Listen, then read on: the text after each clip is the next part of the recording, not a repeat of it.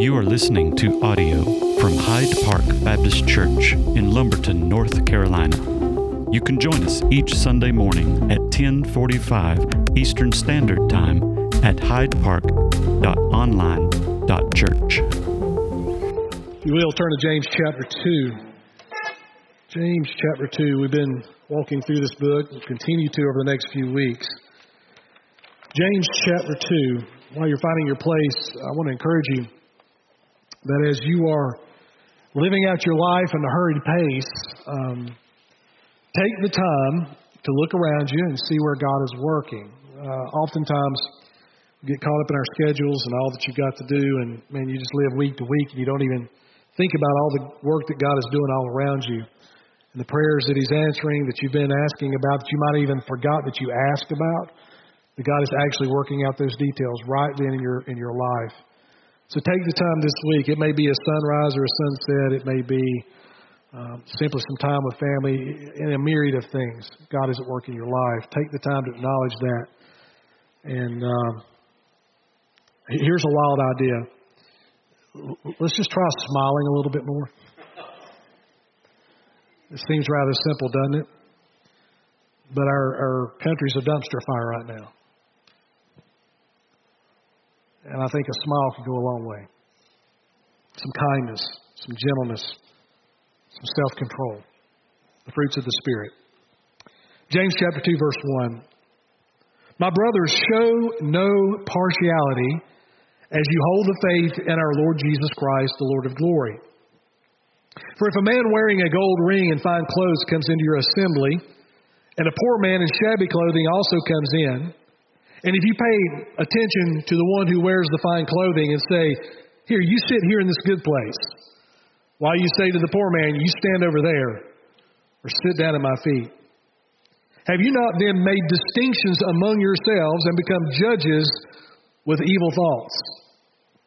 Listen, my beloved brothers, has not God chosen those who are poor in the world to be rich in faith and heirs of the kingdom, which He has promised to those who love Him? But you have dishonored the poor man. Are not the rich the ones who oppress you and the ones who drag you into court? Are they not the ones who blaspheme the honorable name by which you were called? If you really fulfill the royal law according to the Scripture, you shall love your neighbor as yourself, you are doing well. But if you show partiality, you are committing sin and are convicted by the law as a transgressor. But whoever keeps the whole law but fails in one point has become accountable for it all. For he who said, do not commit adultery, also said, do not murder. If you do not commit adultery, but you do commit murder, you've become a transgressor of the law. So speak and so act as those who are to be judged under the law of liberty. For judgment is without mercy to the one who has shown no mercy. Mercy triumphs over judgment. Father, we pause in this moment to say thank you for the clarity and the beauty of your word. Sometimes, Father, your word takes us to a mountaintop where we can see your beauty, your righteousness, your character. It's almost as though, Father, through your word, that we almost can reach out and touch you. And then, Father, there are times where your word takes us to the depths of despair. Takes us to really deep, dark places that quite frankly, bring conviction. And then, Father, there are times that your word is like a sword, like a scalpel that cuts deeply, not to wound, but to heal. And Father, the text that we have in front of us today is that type of text. It cuts. But it doesn't cut to destroy, it cuts to heal. Father, the words that James wrote so many years ago under the inspiration of the Holy Spirit, Father, it impacts us right where we are today. So, Father, my prayer is that for every one of us this morning, we would not put on our mask this morning. And that, Father, we would hear your words. And, Father, that we would not be just hearers only. That we wouldn't just gain some more knowledge this morning through the songs we just sung, or as we get into your word, that Father, we would make the commitment right now that what we hear, we will follow through on. that we would not just be hearers but doers also. Because, Father, faith that is real is faith that is alive, and faith that is alive is faith that is active. So, Father, we are listening. And, Father, we ask you to speak. Speak to us corporately. Speak to us individually. And, Father, take the scalpel that you use to help us to grow up, and use it this morning to cut some things out of our life, out of my life that needs to go. We ask all this in the powerful, powerful name of Christ, our King, our Redeemer. We ask this in His name. Amen. I don't know if you've ever experienced this, but if you've ever flown anywhere commercially, you may have experienced this. I don't know about you, but every time I've ever flown anywhere commercially, I have to go for the cheap seats. So I'm online trying to figure out the very cheapest seat, and oftentimes the cheapest seat is the seat that puts you in the very back of the plane. And so you're standing at the gate. You know, you've been going through all of this turmoil at the airport to get to your gate. You're finally there. You get there early, and the person comes over the intercom, and it's time to start boarding the plane. Well, who gets to board first?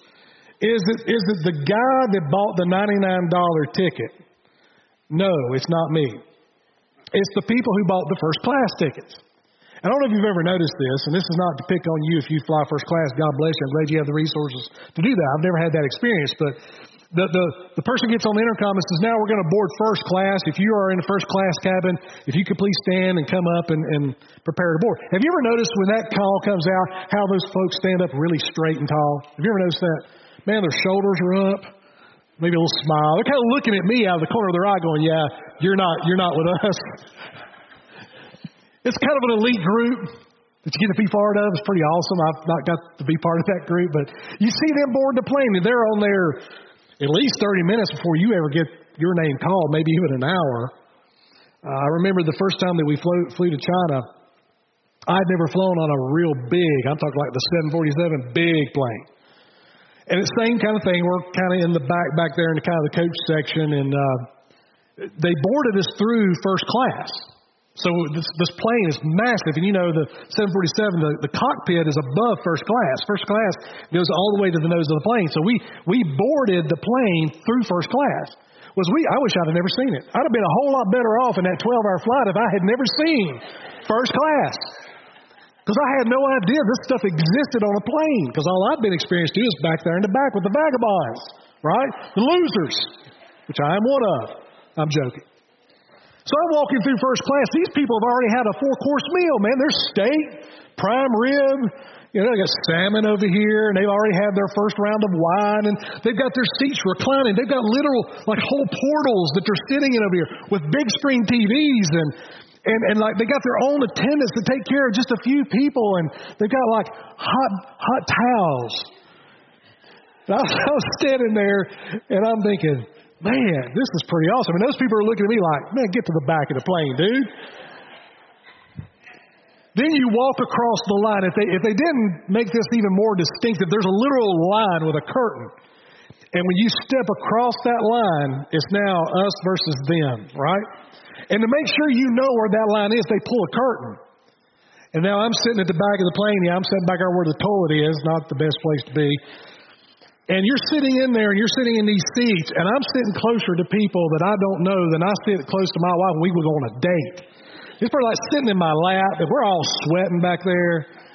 And then they go bring those TV dinners out to us. I don't even know what I'm eating. And those folks up there are carving prime rib. And then the attendant comes on and says, just as a reminder, the bathrooms in first class are only for those in first class.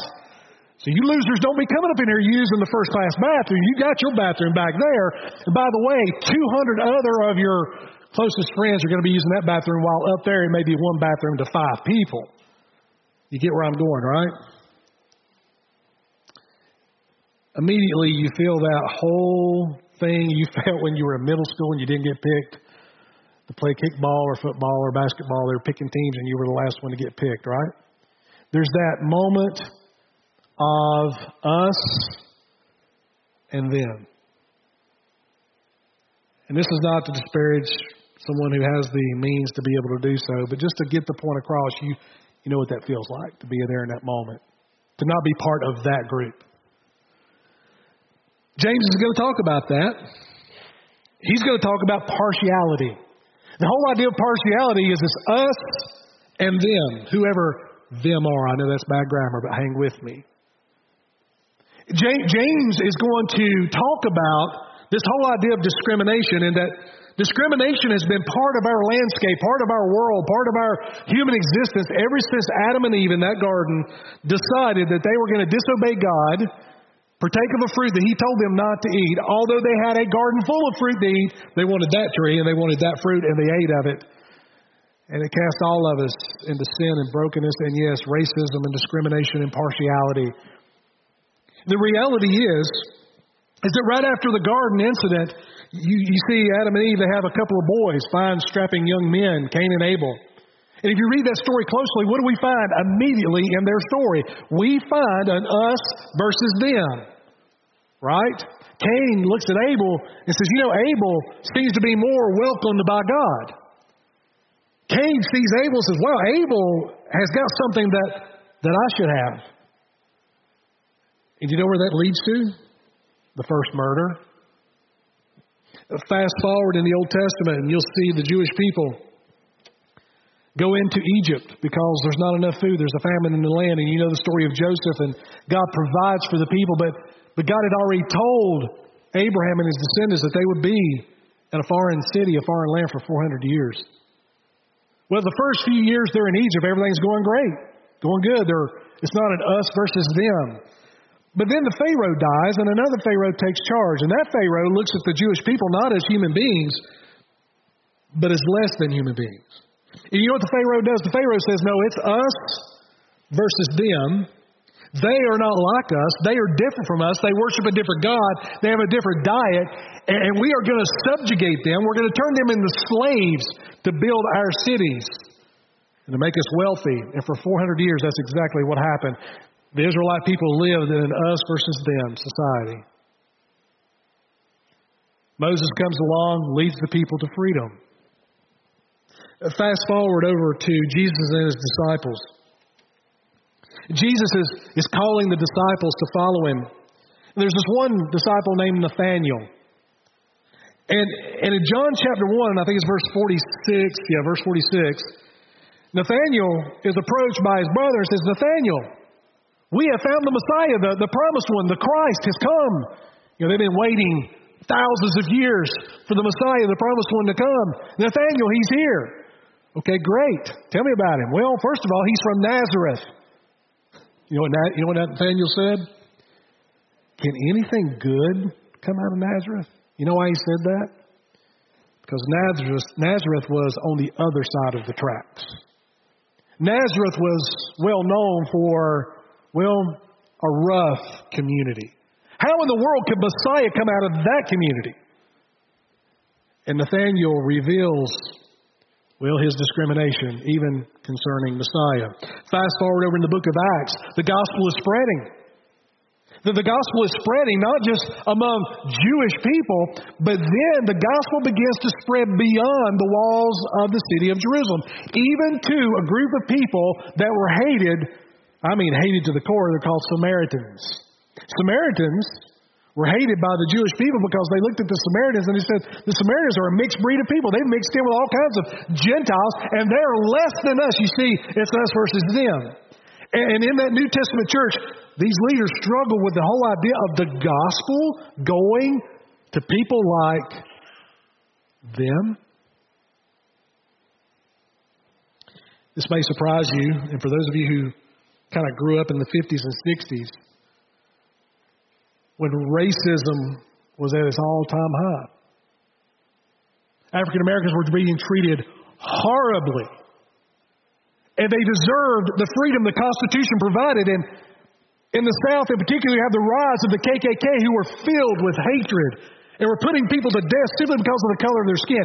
And did you know during that same time frame, there were Baptist churches, mainline denominational churches that took God's word and promoted racism and partnered with the heinous acts of the KKK. Can you believe that? It happened. I hate to tell you that. I'd love to tell you that didn't happen, but it did. So partiality, discrimination has been part of our landscape ever since the fall. And I don't mean to be a pessimist. I just know what the Bible says. That racism and discrimination is going to remain until the Prince of Peace puts it all down as he reigns in power and authority. I hate to tell you that. The fact of the matter is, we live in a world that discriminates. But here's the thing we got to deal with this morning, is that every person in this room has the potential to show partiality and discrimination. Whether you're poor or wealthy, regardless of the color of your skin, we all have the potential to say, it's me versus them, whoever they are. James is going to deal with this, and he goes right to the heart of the issue, and he's going to, as we've said earlier, he's Mr. Practicality. He's going to deal with the practical aspects of it, and then he's going to go into the doctrinal, the theological premise for why no Christ follower should ever be partial. I don't think we realize how easy it is to discriminate. I don't think we realize how easy it is to show preferential treatment to someone while pushing others away. Jesus commanded His church to love people, but not just the people you want to love. Look at what He says in James chapter 2, verse 1. He says, my brothers and sisters. Your translation may just say brothers, but he's talking to brothers and sisters. He says, my brothers and sisters, show no partiality as you hold the faith in our Lord Jesus Christ, the Lord of glory. Here's what James says, just to kind of flip it around a little bit. James says that if you have placed faith in Jesus, and He has changed your life, you are a disciple of Jesus, then there is no place whatsoever in your heart for partiality or discrimination, period. James says, that if we follow Jesus, we're known for our love, and that love is to be given to all people without partiality. He says, show no partiality as you hold the faith in our Lord Jesus Christ, the Lord of glory. And then James is going to give us an illustration here. He says, for if a man wearing a gold ring and fine clothing comes into your assembly, and a poor man in shabby clothing also comes in, and if you pay attention to the one who wears the fine clothing, and you say to him, you sit here in a good place, while you say to the poor man, you stand over there, or sit down at my feet. So let's unpack that a little bit. Let's bring that to our culture this morning. Let's imagine that you're on our welcome team out here in the front, and you're standing at the door, and you're watching people drive in, and you see somebody drive in a very, very expensive automobile. Let's say a Rolls Royce. That's pretty expensive, right? James is saying there is a danger in that moment that we may treat that person differently than the person who rode in here on a bicycle or who walked in on shoes that are wore out and comes into our assembly. So the idea is the person who comes into the Rolls Royce walks in and they've got the nice Rolex watch and they've got the nice clothes, and it seems to be that this person has a lot of wealth. In James's day, it was a little harder to distinguish, although the way they lived then, a little different.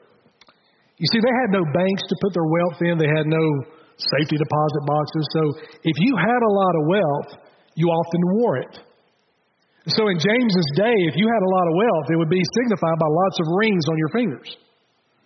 So the more rings that you had on your fingers, the more wealth that you had. So when someone came into the synagogue or to the church and you saw all of these rings, you would immediately go, there's a person who's wealthy. It was just a status symbol of their day. For us, it might be a Rolls Royce and a Rolex watch. But nonetheless, when that person comes into your fellowship, if they get preferential treatment, we've got a problem. Notice what he says. He says, for someone who comes in shabby clothing, someone who comes in, their clothes are torn, maybe they haven't had a shower in a while. Maybe they're homeless living in a tent. Maybe they don't have a home at all. So they don't have access to a shower and access to what you have. So they come in and it's obvious they don't have much. So to the wealthy person we say, we're going to give you the best seat. In the Baptist church, that'd probably be the back seat, right? In this particular setting, if it was a synagogue that James is referring to, it would be right down front in the seat of prominence. There were seats up at the very front. There were seats for prominent people. and you put that person in that prominent seat. Now, for the one who's poor and his shoes are all broken and has got a little bit of smell about him, then you make him sit on the floor at your feet.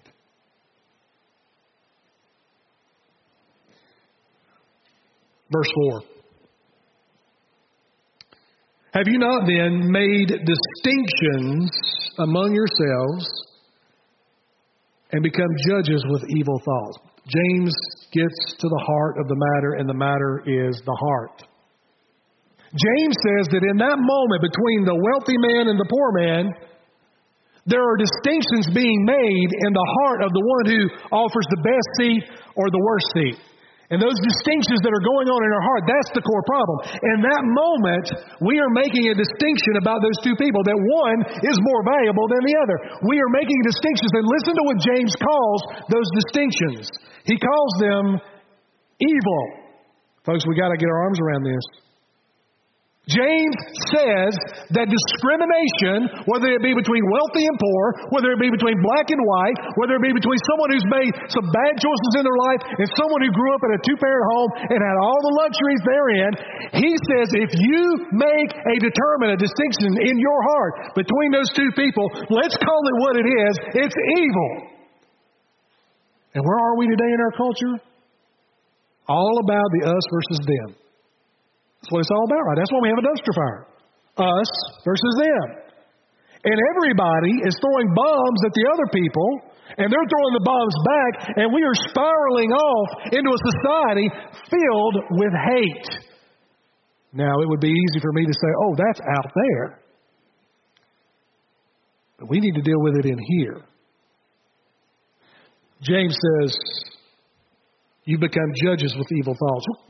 What's going on in our heart in those moments when we're making those distinctions? Well, first of all, let's take his illustration, the wealth versus the poverty. You may be shocked to find that, or hear, maybe you've experienced it, maybe you've seen it. I hope you haven't seen it here. If you have, let me know, we'll deal with it. But why would we make that distinction in our heart between the wealthy and the poor person? Why would we offer more of the VIP treatment to the wealthy person versus the poor person? I'll tell you what one motivation is. Well, that person may give us something in return. Maybe that person will write a big old check. Maybe that person will bring some spotlight on our ministry, some spotlight because they're famous, they're powerful, they're a shaker and a mover in our community. If we could get them in our church, then everybody else will go, wow, they got that powerful, wealthy person in their church. Well, maybe I need to go there. But ultimately, I think it comes down to, will you write us a check? You know, there are churches that cater only to people who can write checks. We'll pursue the person. The pastor may follow up a little bit more with the VIP than someone who came in with their shoes torn off, riding a bicycle. That we may make a few more home visits for one versus the other. See how easy this is to creep in? James is saying that there's evil thoughts going on when we're making these distinctions. I think another thing that may be happening is that some folks carry around this air of superiority, that I'm better than you. So they're always measuring themselves against everyone else. So in that moment, whether it be wealth or whether it be something else, they're looking at that person and they're making a determination in their heart that I'm better than you, and they begin to look for reasons why they're better. Those people are like poison to a congregation. Distinctions. James calls it rightfully what it is, evil. Or it could be the exact opposite. It could be that this person looks at a wealthy person and tries to destroy their testimony by gossip or in their own heart, tear them down. So it may be not that they feel superior, but they feel inferior, so they're going to drag that person down to a level so they can feel better about themselves. All three of those are evil intentions in the heart of why we draw distinctions, and James calls them evil. James talks about some practical reasons they might want to consider in this particular fellowship. He says, listen, those who are poor in the world, God is calling them to be rich in faith. The early church, if you could go back in time to Acts 2, Acts 3, Acts 4, 5, and 6, and you could be part of the church in Jerusalem, here's what you would see in that congregation. You would see abject poverty. The church in its initial launch, after Peter preaches, 3,000 people come to faith in Christ. In Acts 2:41 through 47, in the following chapters, what do we see over and over again? We see poor, absolute outcasts, people that Judaism had forgotten about. Widows, orphans, people who were poor, coming to faith in Christ. The people within the church who had the means were selling off their own property to be able to help those in need, Barnabas being one of them. So if you look at the New Testament church, the earliest days and the days that James wrote this, he says, look among you. Look what God is doing. God is calling those people out of darkness into light. The very ones that you are showing partiality against is the very ones that God is transforming. He says, and also some of the wealthy folks that you've dealt with, they're the ones that's dragging you off in the court. Listen to this. He says, verse 7, are they not the ones who are wealthy, the ones you're showing partiality to? Are they not the ones who blaspheme the honorable name by which you're called? In other words, he says, the very ones you're showing partiality to are the very ones that despise the name of Christ. Isn't that amazing? The church that I grew up in, I love the church. I mean, my parents still attend there. The church I grew up in was a fiercely independent, fiercely fundamental church, Baptist church. And the church that I grew up in, I heard numerous sermons. And this is not to slight the pastor I grew up under. He's a great man. I loved him. He's with the Lord now, but has been for several years. But I want to call this out. I heard many a sermon talking about that horrible, awful, big Southern Baptist church across town. It just happened to be the one that my wife attended before we started dating. But they called that church out. Oh, that church is liberal. Oh, that church up there. Oh, they've skewed off from God's word. They're liberal. They are awful. They are terrible people. I heard that multiple times. Not just that church in particular, but any church in that same vein. Any church that was big, any church that quite frankly was doing anything, the church I grew up in spoke against it. And then one day, my wife and I went on a date and she invited me to her church. And I open up that bulletin and I see mission trips. I see all kinds of ministry happening. And now I got a paradox now. I've been told my whole life that this church is wrong. But what I'm seeing is a whole lot of right. As a matter of fact, what I'm finding is a whole lot of people who love one another. I'm finding a lot of people who take the Great Commission seriously. I'm finding people who, yes, the women don't wear dresses every Sunday to church. My church spoke against that. My church said if you didn't wear a suit and tie, you were less than. Do you hear that? My church said for years, if you don't wear a suit and tie to church, you are less than. Never really made sense to me because I couldn't find it in the Bible, but nonetheless. When I was an associate pastor, I had a teenager in my ministry whose mother died of an overdose. And the teenager asked me if I could do her mom's funeral. And I said, absolutely, be honored to do that. Her mom was part of a kind of a small country, independent fundamental Baptist church out in the country. Didn't know the pastor, didn't know the church. But I was going to fulfill what this teenager had asked me to do. I was going to help this family as much as I could. So I go out there the day of the funeral, and I've got my suit on, got my tie on, ready to go. I used a New King James Version Bible. That's what I used at the church I was at. A lot of the churches up in the area I'm from is very, very, very strong King James Version only. So I get out of the car.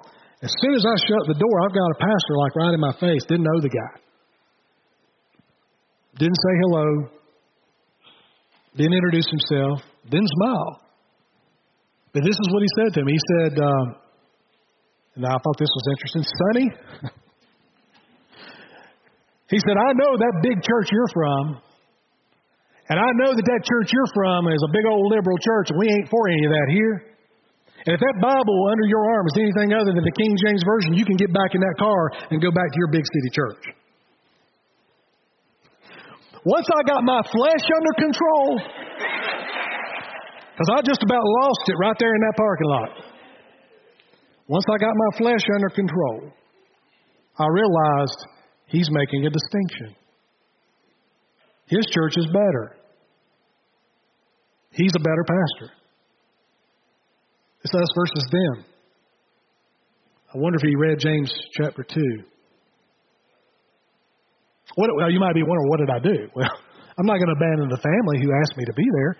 So I put my New King James back in the car, and I snuck around to the basement of the church, went into the Sunday school, got me a King James version, and I did what I was supposed to do. And I swallowed my anger, and I swallowed my flesh, and honored what that pastor requested, although I think he could have done that a little bit better. Did what I needed to do on that day. Partiality, discrimination. I heard a story one time of a New Testament scholar. This guy had been teaching in seminary for 30 years, pastoring at the same time. He was invited to a pastor's conference to speak, big pastor's conference. He goes to this big hotel where the conference is going to be happening. And when he walks into the big welcome area, they're serving snacks and drinks for all the people who are attending the conference. And he notices that the wait staff is just overrun. There's several thousand people there, and they can't keep up. So what does he do? He walks over to one of the wait staff, and he says, "Can I help you guys? Can I help you put some canned drinks out, water bottle?" He said, "Man, that'd be awesome if you could do that." So the keynote speaker at this conference, with his suit and tie on, walks behind the table, and he's setting drinks up on the table, trying to help the wait staff just keep up with the crowd as it comes in. One well-known pastor, written many books, is going to be at the conference as well. He's one of the speakers too. But he didn't know who the keynote speaker was, this New Testament scholar. He walks up to the table to get a drink. The New Testament scholar is behind the table serving drinks. They don't know each other. The scholar knows this guy, but this guy doesn't know him. And so the New Testament scholar guy, the seminary professor, starts to strike up a conversation with this pastor. You know what the pastor did? Just blew him off. Because in the pastor's mind, he's just a servant. He's not important. A distinction was made in his heart. Well, you can imagine how surprised this pastor was when the keynote speaker for this event where there's 5,000 people at is none other than the guy who just tried to serve him a drink and tried to strike up a conversation. Because he's sitting right behind the pastor, and when they announce his name and he walks up to the podium, this guy, the color in his face drains out of him because he realized he had made a distinction, that he was a nobody. Yet he was a somebody. Afterwards, this pastor, well-known pastor, all of a sudden wants to talk. All of a sudden wants to pat him on the back and tell him what a good job. And the New Testament scholar couldn't help but ask, I'm the same guy here that I was serving the drinks out in the lobby. But in that pastor's mind, he wasn't. Partiality can creep in. And let's listen to a little bit more what James has to say about this. So James is very practical there. He gives us a nice little illustration about a wealthy man and a poor man coming into the fellowship. Verse 8, James is going to dig into the theological, doctrinal premise behind why we don't discriminate. Verse 8. He says, if you really fulfill the royal law according to the Scripture, you shall love your neighbor as yourself. You are doing well. Jesus made a pretty startling statement one day when he was asked, what is the most important law? Now, he was asked that to try to trap him. This is in Matthew 22. Jesus quotes Deuteronomy and he says, this is the greatest. You can hang all of the law and all of the prophets on this statement. You shall love the Lord your God with all your heart, soul, mind, and strength. Love your neighbors yourself. He simplifies it. And if you look at the Ten Commandments, just the Ten Commandments, you can easily look and see that these commandments divide up into either loving God or loving neighbor. First commandment, you'll have no other gods before me. Which category do you think that is? Love for God only. Well, then there's another commandment that says you shall not commit adultery. Love a neighbor. You shall not steal. Love neighbor. You shall honor your parents. Love neighbor. Horizontal love based on the vertical love we have for God. Now, James says that the premise, the doctrinal premise that underlines why no disciple of Jesus should ever show partiality is summed up in this one statement: you shall love your neighbor as yourself. You see, partiality, discrimination, is the exact opposite of loving your neighbor as yourself. But listen to what else he says. He says, but if you show partiality, you are committing sin and are convicted by the law as transgressors. Wow, that's a powerful word. It's a very unique word, transgressors. The Greek word behind it. It's unique. Not used a whole lot in the New Testament, but when it's used, it begs for our attention. So James has already said that distinctions in our heart, partiality in our heart, is evil. He's already said that. Now he goes on and he says, not only is it evil, but it's a sin. What is a sin? Well, sin is missing the mark. What do we mean by that? God has set a righteous standard by what it means, what it looks like to love neighbor as self. Jesus, being that perfect, righteous standard lived out for all the world to see, we look at His life, we look at how He loved, we look at what He did in loving neighbor, and we want to emulate that. Now, the Ten Commandments, while the law is no longer bearing upon the follower of Jesus, Jesus fulfilled the law completely. He dies on the cross. He resurrects. When we put our faith in Jesus, we die and are resurrected to new life. So we are dead to the law and alive to Christ. James says, if we show partiality, we are committing sin. Sin being we have missed the mark. God says, love neighbor. How do we love neighbor? By not committing adultery. By not stealing, by not coveting. We love our neighbor by not doing these things and doing things that undermines them. We don't show racism. We don't live in discrimination. We love people the way we love ourselves. He says, so first of all, you've committed sin. Sin is missing the mark. This is what God intends for you. This is what God has empowered you to do. This is what Christ has called you to do. And as a Christ follower by faith, you have the Holy Spirit living in you. So you have all that you need to live this out in the world. So you have sinned, you've missed the mark. But he doesn't stop there. He says, but you're also convicted by the law as a transgressor. What does that word mean? Well, it has kind of a twofold definition to it. Transgress means to be beside something, but also to step over something. So let me kind of frame that. Although as Christ followers, we are not bound by the law is still important because it helps define for us the boundaries in which God has given us freedom to live. So for example, God says, love your neighbor, and as long as you love your neighbor, it keeps you out of a whole host of problems. God says, don't commit adultery. In other words, there's like a guardrail here. And this guardrail says, be true to your marriage. Don't cross this boundary. If you cross this boundary, not only are you going to live in a world of hurt, but it's going to bring sin and transgression into your life. It's almost as though God has put boundaries in our life to say, as long as you live inside these boundaries, you're going to find peace and freedom and joy. You step across these boundaries. For me, you want to be stupid and cross the line, then guess what? You're going to have to suffer the circumstances of that. The transgressor is the one who stands beside these boundaries, sees the boundary, but the one who transgresses is the one who steps over that boundary. What does that mean? It means we consciously know what is right and wrong and we ignore it for our own purposes. When it comes to the context of discrimination, we know as Christ followers we are called to love people as we love ourselves. We were loved with that kind of love. God shows no partiality. He showed no partiality when He transformed you. He showed no partiality to whether you were poor or wealthy, the color of your skin. He could care less. He called you to His gospel and it transformed you. He had no partiality in that. So then what God does is He sends us out and says, now you don't show any partiality as well. We know that, but yet in our heart, when we make those distinctions, we cross over that boundary. And James says we are transgressors. We consciously Deliberately do it.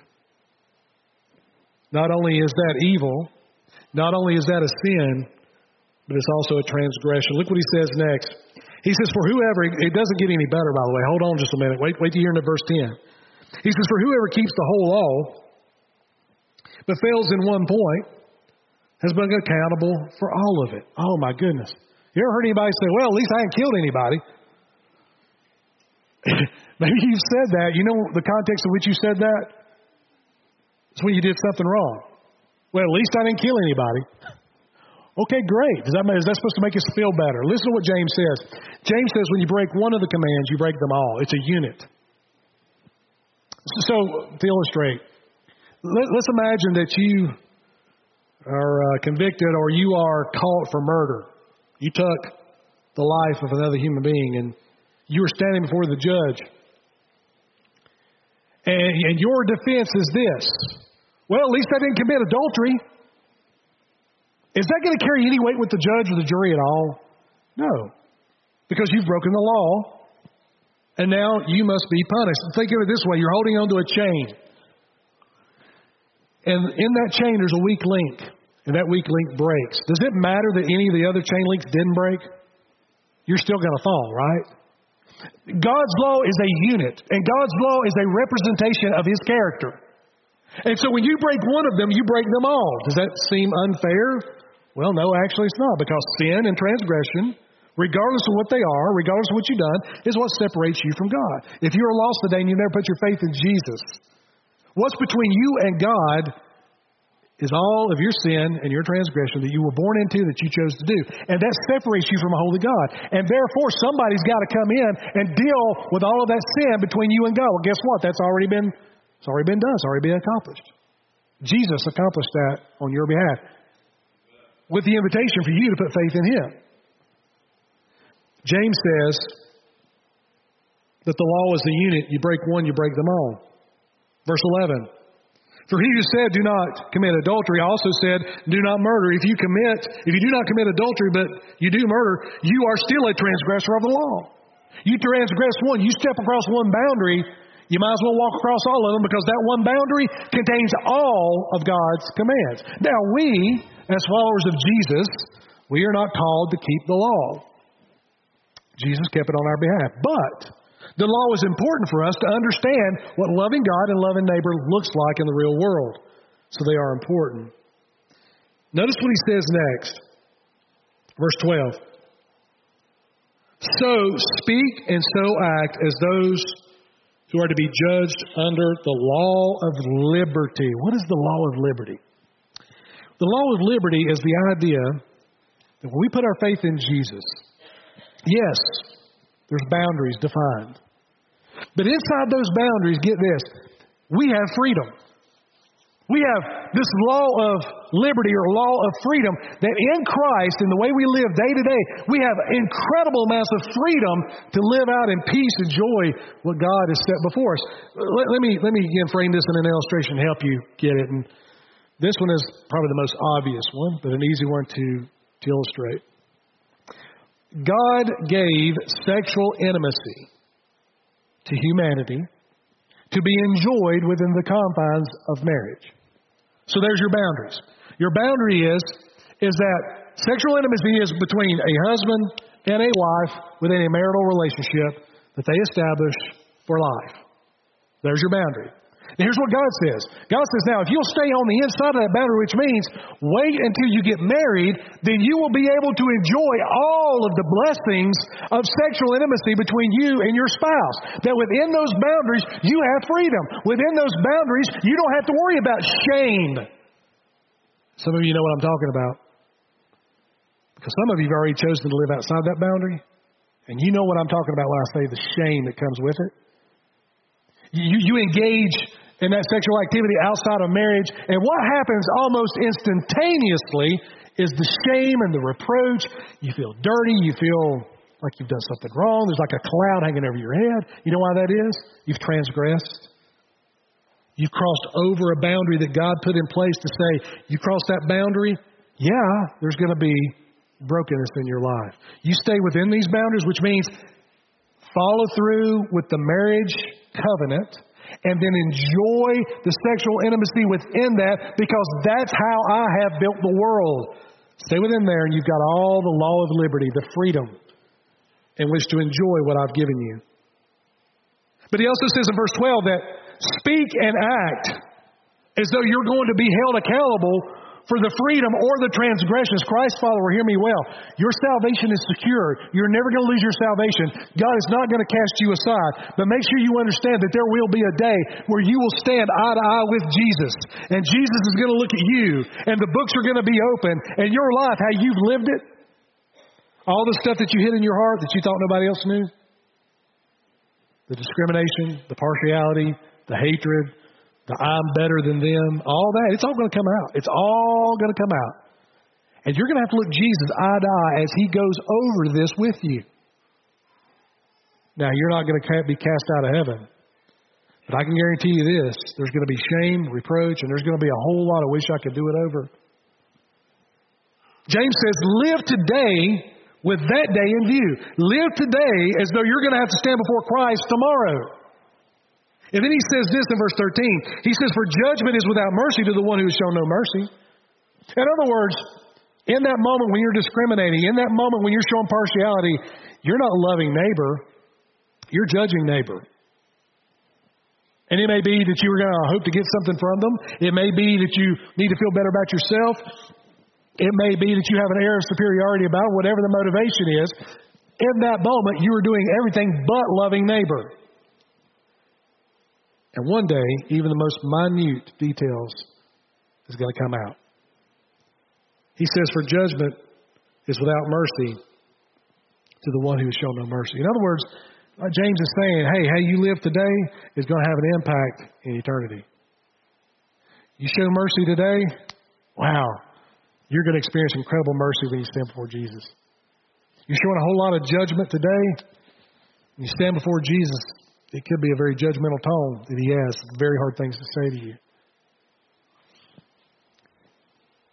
You know where I found that there's a place that I've experienced where partiality and divisiveness and distinctions are just gone.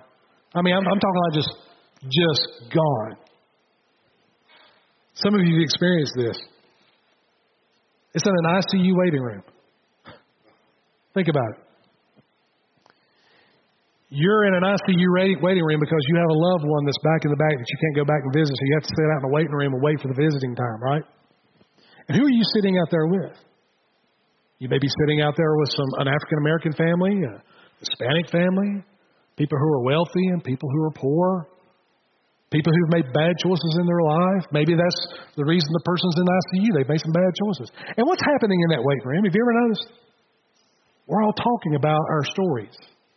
We're all talking about our loved one who's back there and what they're going through. And you're hearing their stories and they're hearing yours. You know what? You're not thinking about them as far as the color of their skin. You're not thinking about them if they're rich or poor. You're not thinking about any of that. You got the garbage collector whose wife is fighting cancer and she's got pneumonia and is on a ventilator. And you got a wealthy CEO whose kid was on a motorcycle and had a wreck and he's on all the machines and not expected to live. And you've got another person over here whose sister's back there because she overdosed on heroin. And you know what's happening in that waiting room in that moment? Nobody cares about the color of your skin. Nobody cares about how much money you've got. And the CEO loves his kid just as much as the garbage collector loves his husband, loves her husband. And you're just there waiting the next doctor report. Oh, you need a blanket? Sure, I've got a blanket. Hey, you have enough to eat over there? Sure. Hey, I brought some extra snacks. Here's you some. Hey, you need some money to get something out of the vending machine? You've all experienced this, have you not? Isn't it an amazing thing? You know why it's happening there? You know why it's happening in that ICU waiting room? Because we are staring at life and death. We are sitting there thinking that our loved one's not going to come out of here. And so all pretense goes away. It's just us, just real people, no mask. Because we're all in this together. Well, guess what? We don't have to wait to an ICU room, waiting room, to know that that's the reality of our life. Not a single person in this room can tell me with confidence that you're going to be alive tomorrow. No one in this room has a promise of tomorrow. No one in this room knows if you're going to see the sun come up tomorrow morning. None of you have a guarantee. So why in the world are we living our lives as though we're better than someone else because we think we're going to live forever? No. James says that to live with partiality and discrimination, it's evil, it's a sin, it's a transgression, and make no mistake about it, Jesus will deal with the contents of your heart, the motivations of your heart, when you have to stand before Him one day. So my suggestion and my hope is that we as a church body, whether the wealthy man comes in or the poor man, whether someone comes in and the color of their skin may be different, they may have tattoos all over their body, they may have fears, I do not care because life is short. They need the gospel. And where does the gospel start? With loving your neighbor as yourself. Father in heaven, because we have experienced such great love, we are to be ambassadors for that kind of love. Because we have been given grace, we are to dispense grace. Because we have been forgiven, we are to forgive others. Because we have been adopted by you, we are to then take that kind of love to a world that desperately needs it, and especially now. Father, I pray that you would guard our hearts, quicken our spirit, help us to see some of the depravity that lies deep within that we hide from everyone else. The idea that maybe we're better than someone. The idea that someone is less than. The idea that it's us versus them. Partiality, which is evil, which is a sin, and a transgression before your eyes. Father, we began this service with the simple request that you speak. And Father, we want to end this service with the same request. Lord, please speak. Speak to us individually. If there's anything in our hearts, I pray, Father, that we would be convicted by that. That, Father, we would make things right with you. That we would begin brand new. So, Father, speak. We are listening. We ask it in Christ's name. Thank you for tuning in to this week's sermon. For more information about Hyde Park Baptist Church, please check out our website, hydepark.church, or on social media on Facebook and Instagram @Hyde Park Baptist.